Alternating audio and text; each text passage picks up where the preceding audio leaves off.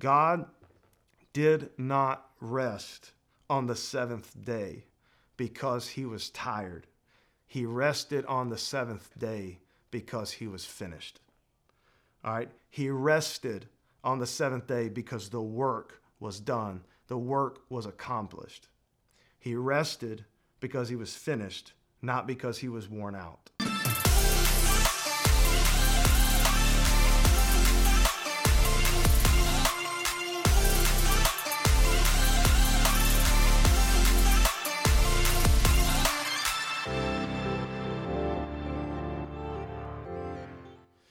Hey guys, thank you so much for hanging out with us today. I'm excited. We're starting a 3-part mini-series on the idea of God's rest. So I want to, up front, I want to tell you this. If you have a thought process like I did for a long time, I'm very energetic by nature. I love being active. I love being outside. I love doing things.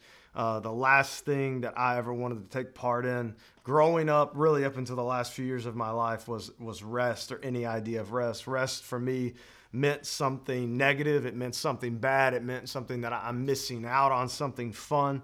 And I want to make sure that we know up front so that you don't immediately click off of this and go to something different, that the rest we're talking about here is absolutely 100% not going to cause you to miss out on something.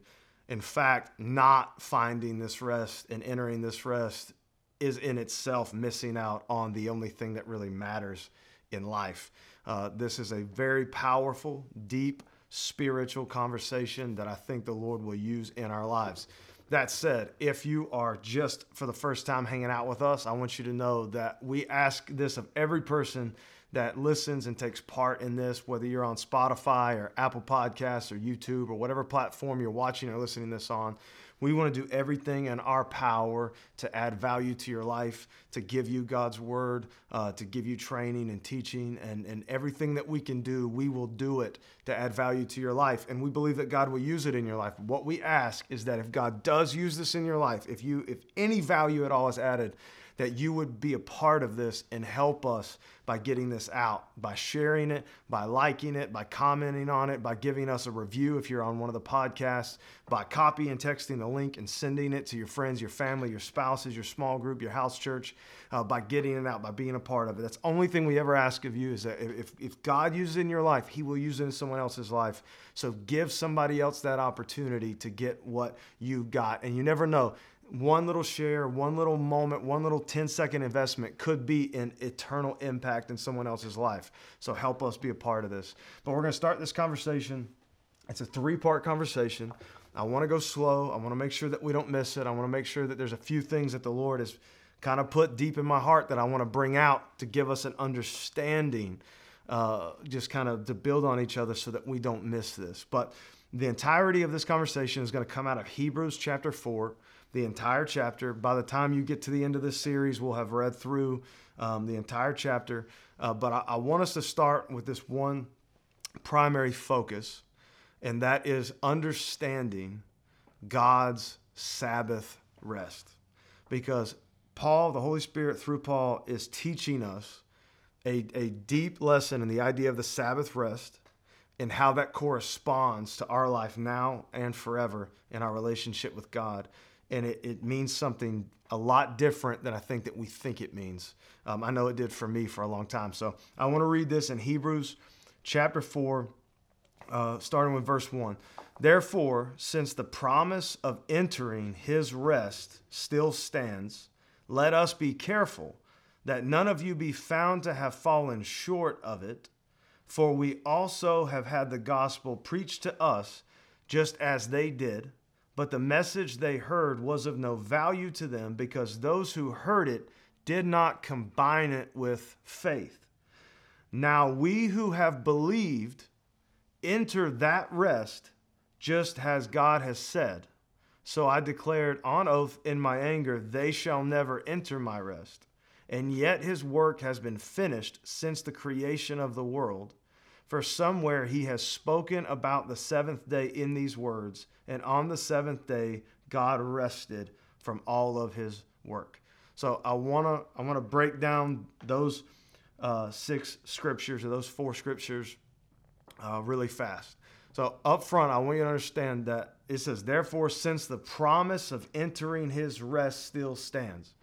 So up front, you've got to understand the whole idea of rest, the whole idea of us having a rest, of us being able to rest in God and rest in this life and rest for eternity in God, God's rest, that it is a promise that God has made to humanity. Not just to you, not just to me, not just to Israel, not just to the Jews in the Old Testament, not just to a certain group of people, not just to Old Testament people, New Testament people. He has made it to humanity. It is a promise that God has made to humanity. The idea of being able to enter into the rest of God and this Sabbath rest. It's a promise. And I know, and I hope that you know, that when God promises something, that it is sufficient and is true and is done and will happen, even if you're not there yet, even if you haven't experienced yet, even if you don't know about it yet, that it is 100% true. So to me, the starting point of that is understanding that the discussion about God's rest is so powerful, and is so, the perspective of God's rest to him is such a huge, magnificent deal that early on in creation, God, one of the first promises God ever made to humanity was about rest and us being able to rest in him and find rest in this life and forever in him. It's a promise of God. And that promise of entering the rest still stands. But then he says, let us be careful that none of you be found to have fallen short of it. Meaning that since God's rest is a promise to us and available to humanity, we have to make sure that we don't fall short of it. We have to make sure that we actually live in it and we get it and we take advantage of this rest. For we have also had the gospel preached to us just as they did, but the message they heard was of no value to them because those who heard did not combine it with faith. So I'm trying to just 1, 2, 3 steps really fast. The third point, the first point is the Sabbath rest is a promise. The second point is we have to be careful that we don't fall short of it, that we really truly walk in it and live in it, not just know about it. The third thing is that the idea of God's rest is possible only through the gospel of Jesus Christ. And the fourth thing is this, that it takes faith in the gospel to open up the door for us to be able to enter the rest. So I said those 4 things to arrive here at this point. And the verse 3 in scripture is the point. Now we who have believed enter that rest just as God has said. So now we who have put our faith in Jesus, Christians, believers, followers of Christ, we who have believed, we enter into that rest. So I want you to understand that the rest is automatic. It's possible. It's present. We enter through the door. In our salvation, we walk through the door into God's rest. But this is the point and the problem, is that because we don't fully understand God's rest, and we don't fully understand what it really means and the magnitude of it, though it is available to us, and though we've kind of entered into it, we fall short of it, or we don't take advantage of it, and we don't truly live it out in our lives. And the rest of God is a powerful, powerful gift that he has given us that we can walk in today in this life and forever. And so I want you, the primary point I need you to grasp, I need you to get this, because, and the reason I'm making such a big deal about this, and you may not realize this, and this may not be for you, but a lot of people believe when they read through this and they think about the idea of true, genuine Sabbath rest or true ultimate rest, that it's not something that is available to us in this life, that it's something that's only available to us in death, in heaven, and in eternity. That the rest of God is not possible in this life, but that it's something that we look forward to. And God discusses the rest and the Sabbath rest from Genesis to Revelations. And the reason I picked Hebrews 4 to have this discussion is because this is what Paul's trying to get us to understand, is that rest begins at salvation. It is made available to us through our faith in Jesus Christ right here and right now. Now we who have believed enter that rest just as God has said. So that's the reality of it. We have entered the rest. So this is the part where I want to stop for a second, because I hope that we now know and we believe that the rest is available to us. And I want to talk for a second about the rest and why the rest exists and what that rest really represents. And if we can really understand why it exists, then we can understand what it's supposed to be like and how we can really start to live that out in our life. And so this is the reality. He paints this picture in the next few verses, and it might be something that you've never thought of. It might be a brand new thing for you. It might be something that just triggers a thought of kind of just like a aha moment, and I hope that it happens. And I think that even if you have seen this and you do know this, that the Holy Spirit will take it and make sure that you understand the magnitude of the statement. So this is what he says. He says, now we who have believed enter that rest, just as God has said. So I declared an oath in my anger, they shall never enter my rest. That was an oath that God made about the first generation of Israel entering, that came out of Egypt, walked through the desert, and chose not to go into the land and trust God and not enter into it. That oath is the symbolism of that oath is that they did not trust God, and they disowned God. They didn't trust God, and they chose to go live in the desert rather than enter into the promised land. And so he's saying the point of that scripture connecting it to Jesus is that it's the Sabbath rest, entering God's rest. It's through faith and trusting Jesus Christ. And so the oath of not entering the rest stands forever to those who did exactly what the people of Israel did in that first generation. They didn't put their trust in God. They didn't put their trust in him. They didn't put their faith in him. Therefore, they never entered into the rest. And the oath was, anyone who doesn't put their faith in me, anyone who doesn't trust me and walks away from me in this life, they'll never enter my rest, because it's impossible. The only way to enter the rest is through faith and trust in God.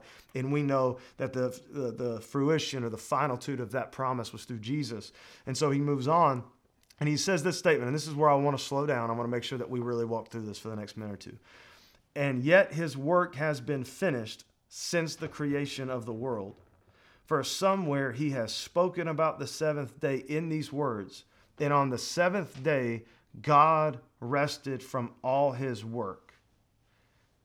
And on the seventh day God rested from all his work.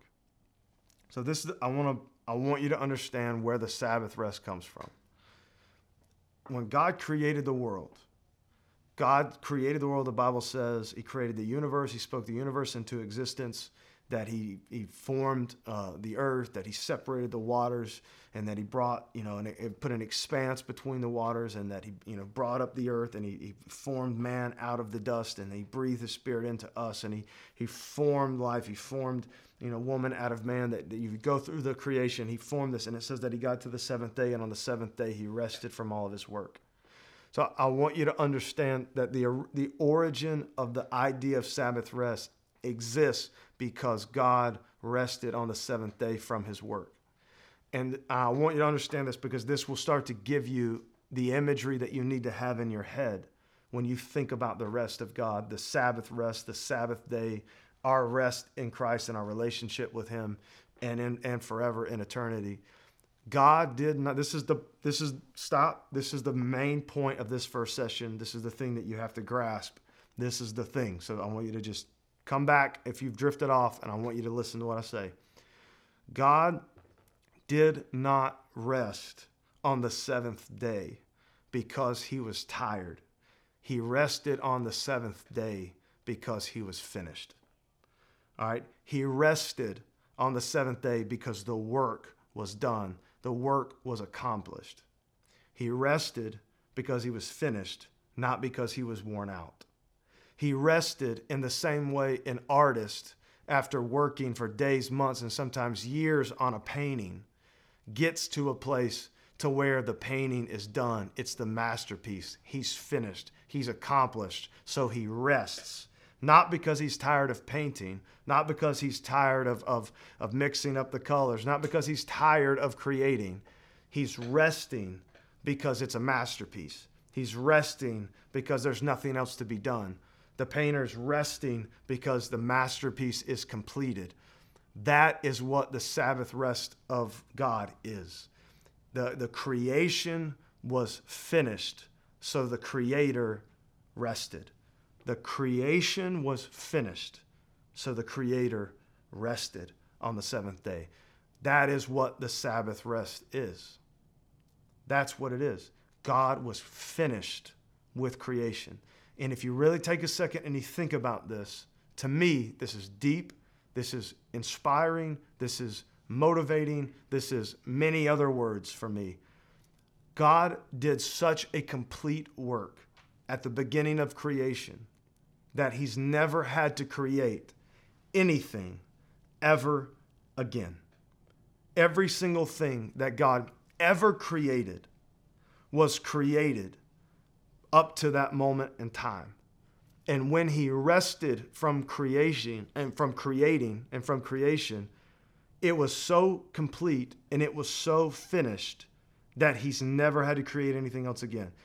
He created a set of trees. He created, his creation was so powerful and so epic and so final that the creation that he created could move on and live on without him ever creating anything ever again.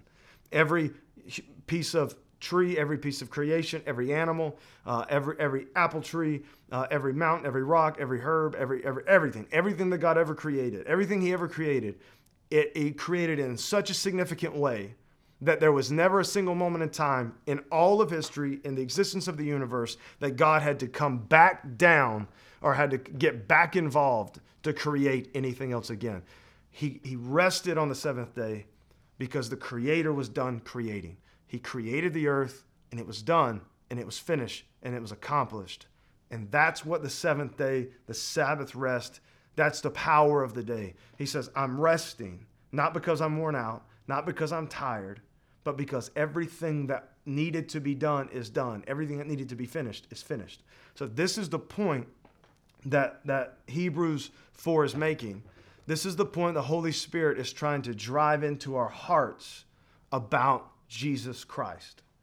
The Sabbath rest that is available to us, it's the same Sabbath rest that existed in the Old Testament when God created and finished creating and then rested because the work was done. That same Sabbath rest transferred to the New Testament, to us, made available to us by the work of Jesus Christ on the cross.